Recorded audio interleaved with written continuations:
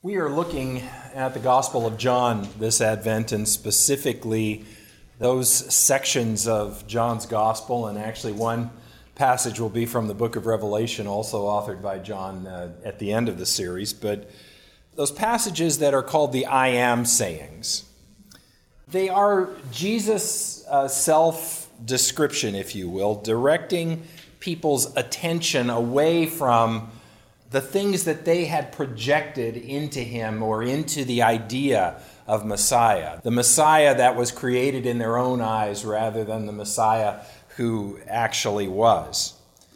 And what Jesus does in these statements is essentially invite people to take another look, to look deeper, to take off the lenses of their own projections, so to speak, and to see what is really happening in his life and in his ministry. And he makes use of these very concrete metaphors to describe his own identity, to describe the kind of work he does as God's Messiah.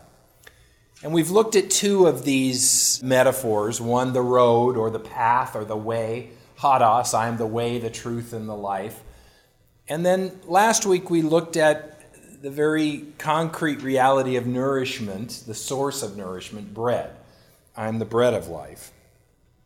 And as I said in last week's sermon, these metaphors that Jesus uses come in a context very often within John's Gospel where he performs some sign, he performs a miracle, and then the metaphor he uses is kind of an explanation of why he did that miracle, what he is and who he is and what he does. So these sayings come after a sign that he performs. And in John 9, just before John 10, the passage that we're reading today, John 9, there's a story, I think one of the funniest stories in the Bible, certainly the funniest story in John's Gospel. It's the story of the man who was born blind being healed. And it's full of all sorts of surprises. It's a funny story and almost slapstick because it kind of points at the foolishness on the part of what I would call the religious aristocracy of the day. Their absolute consternation at Jesus having healed this man who was born blind and healing him on a Sabbath.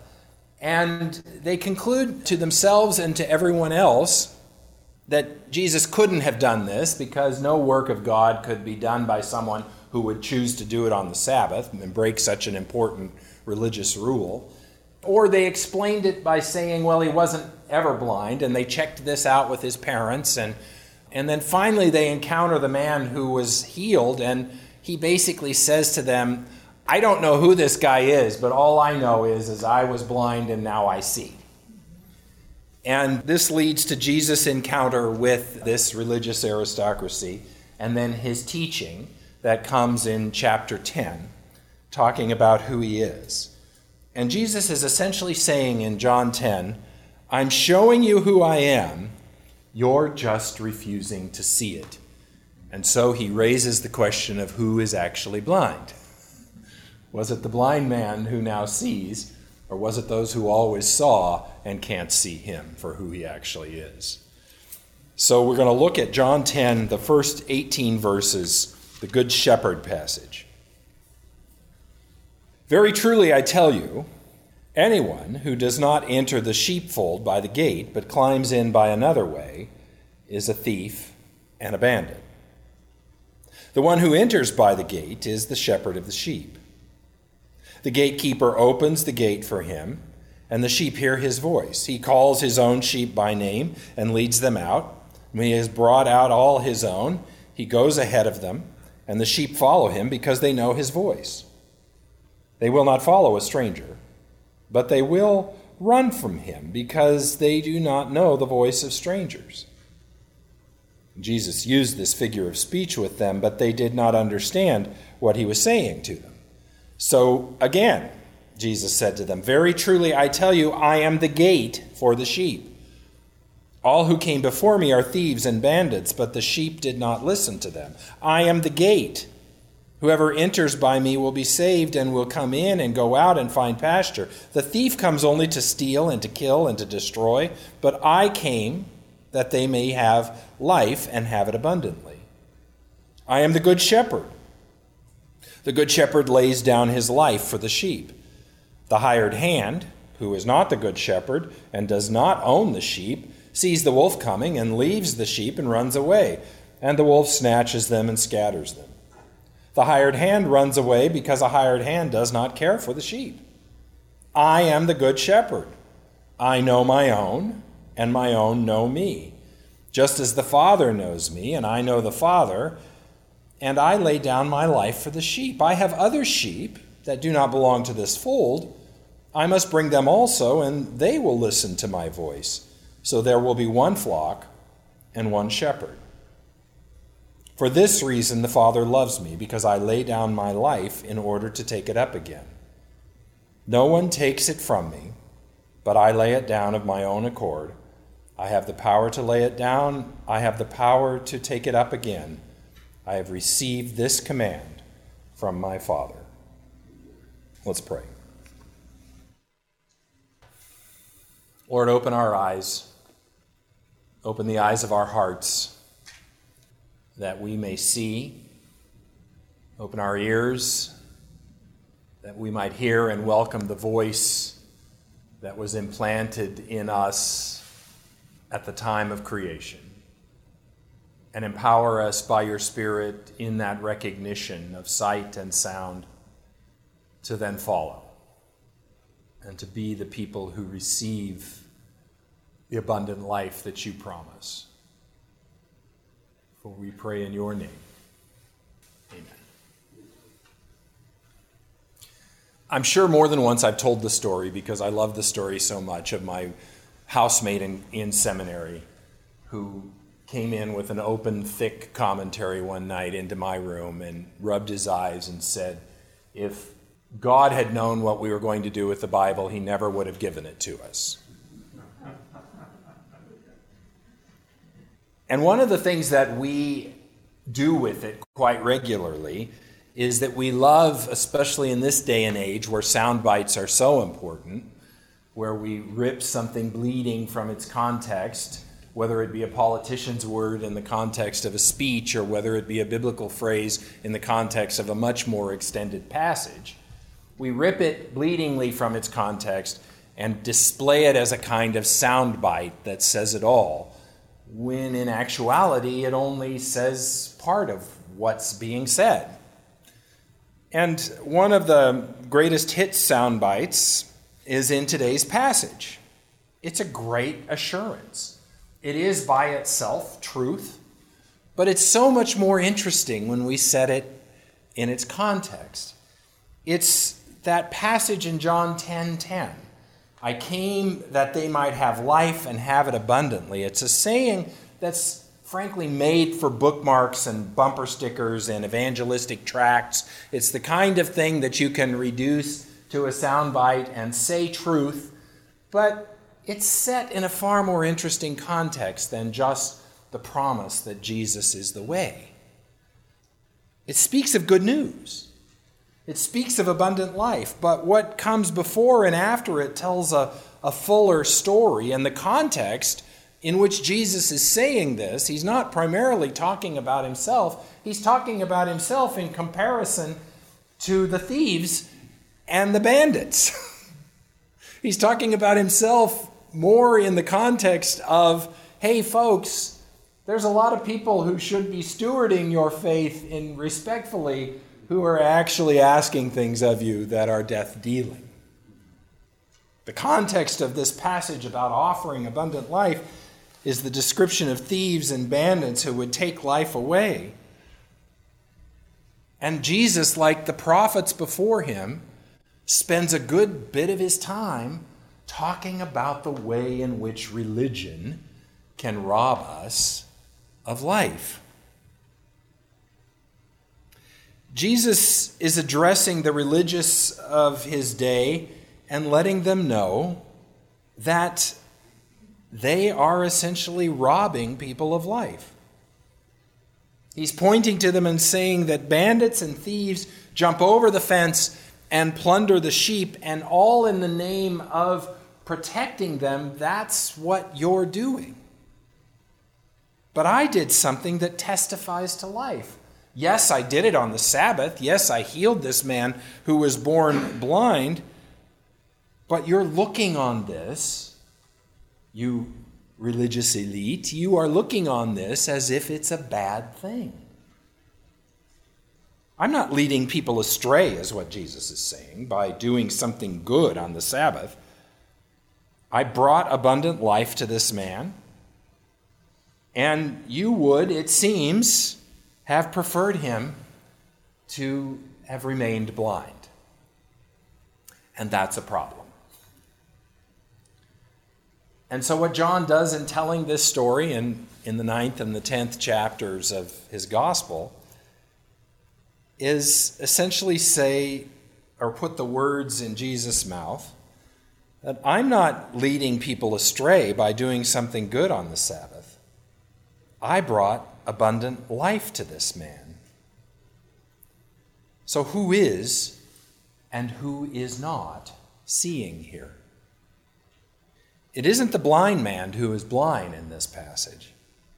It's you who believe, as Jesus is saying here, it's you who believe you are the only ones who see, who are actually the blind ones. That doesn't go over real well with folks. John tells us throughout these two texts that they kept looking for a way to now get rid of him because he was such a fly in the ointment. That is, get rid of Jesus. But what Jesus is saying in this text is, I'm not the crook. You are actually the crooks.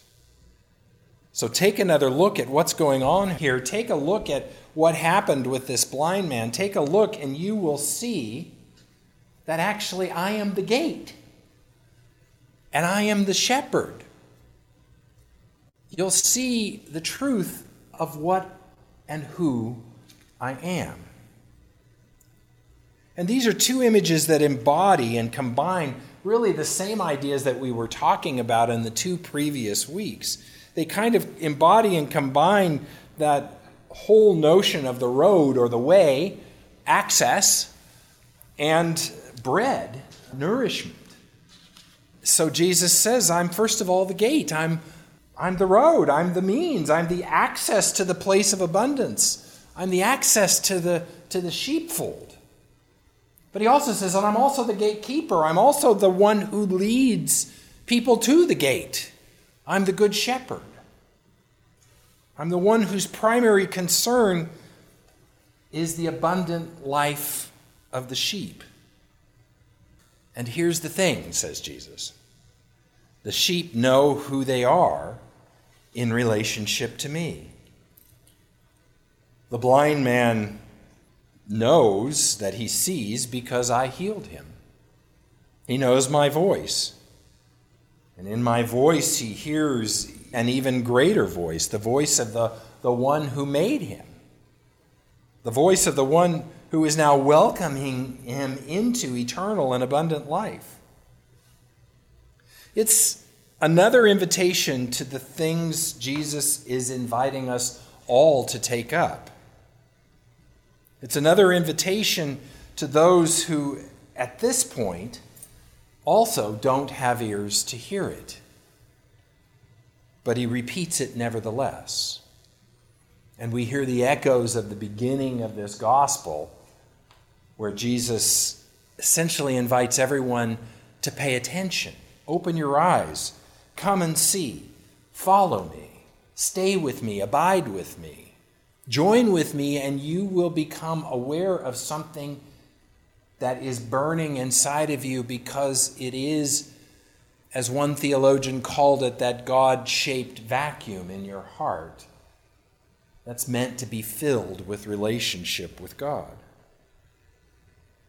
So come and see, follow me, abide with me, and you'll experience that I am the gate and that I am the shepherd who leads you to the gate.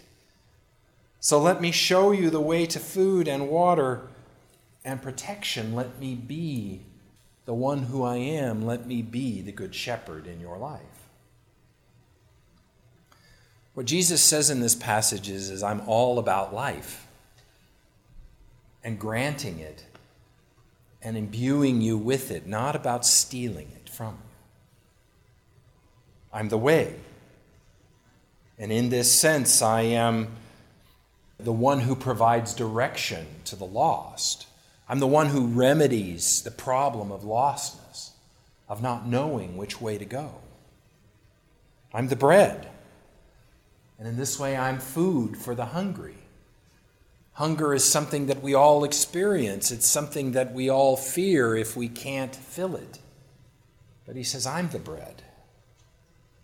And I'm the shepherd and the gate, because I'm the one providing protection for the vulnerable. I am the one who sleeps in the gate. I am the gate itself. I am the shepherd who protects within and outside of the fold.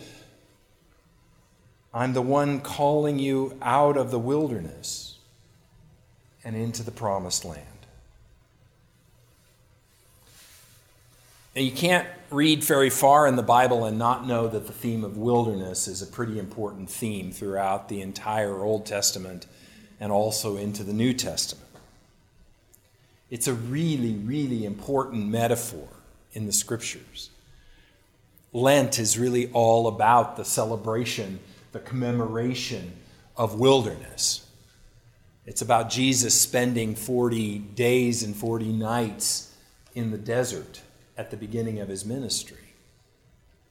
The wilderness is the place from which God delivers his people into the promised land.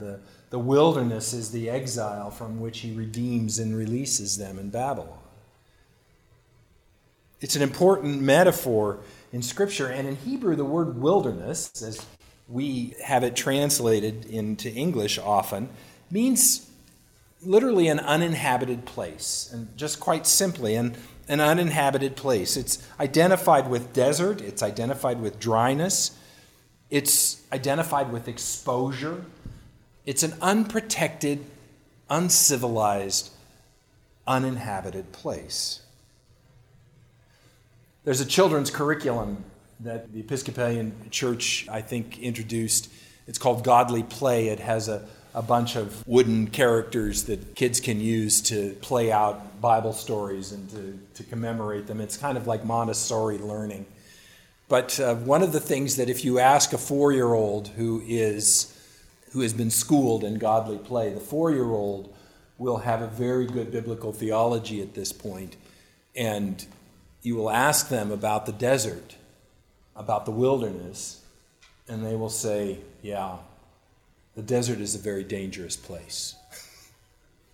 It's like a little response that they learn, but they've got it. The desert is a dangerous place. That's what wilderness is in Scripture. It's that place that is uninhabited, unprotected. And the deserted place that's uninhabited, the harsh place that exposes us to the weather, the dangerous place where we're vulnerable to predators and to thieves. It's a metaphor for what it means to live life in this world very often and wondering where we are going to find that protection, that goodness of community, and just security from the elements. But the voice that speaks to us in this place is very profoundly letting us know that he desires to guide us to something better. That's what this passage in John is about. That's what most of the Bible is about, quite frankly. But you see, the voice that speaks to us in this place is letting us know that he desires to guide us to this better thing. And in claiming to be the gate and the good shepherd, Jesus is saying, I came to you in the wilderness and will guide you into the life you were meant to live. And his is a recognizable voice inviting us into this place. It applies to the themes in Isaiah 40 that Lina read for us this morning, where in this passage that is so associated with Advent, and it's the beginning of George Friedrich Handel's Messiah is used as Isaiah 40. It's that great word about the wilderness beginning to bloom, about a message being given to us in that place that we long to hear and need to hear. And so I want to end with that. Comfort. O comfort my people, says your God. Speak tenderly to Jerusalem and cry to her that she has served her term, that her penalty is paid, that she has received from the Lord's hand double for all her sins. A voice cries out, in the wilderness, prepare the way of the Lord. Make straight in the desert a highway for our God. Every valley shall be lifted up, and every mountain and hill be made low. The uneven ground shall become level, and the rough places a plain. Then the glory of the Lord shall be revealed, and all people shall see it together, for the mouth of the Lord has spoken. A voice says, cry out. And I said, what shall I cry? All people are grass. Their constancy is like the flower of the field. The grass withers and the flower fades when the breath of the Lord blows upon it. Surely the people are grass. Yes, the grass withers. The flower fades. But the word of our God will stand forever. So get you up to a high mountain, O Zion, herald of good tidings. Lift up your voice with strength, O Jerusalem, herald of good tidings. Lift it up, do not fear. Say to the cities of Judah, here is your God. For the Lord God comes with might. His arm rules for him. His reward is with him, and his recompense before him. And he will feed his flock like a shepherd. He will gather the lambs in his arms and carry them in his bosom and gently lead the mother's sheep. Let's pray. Guide us, O Lord, for we are indeed pilgrims in a barren land. Help us to see abundance in places where we once saw only want. Guide us with a voice that our ears are tuned to hear, and help us to walk in the way that you created us to walk. For we pray in the name of the one who is the way, Jesus Christ. Amen.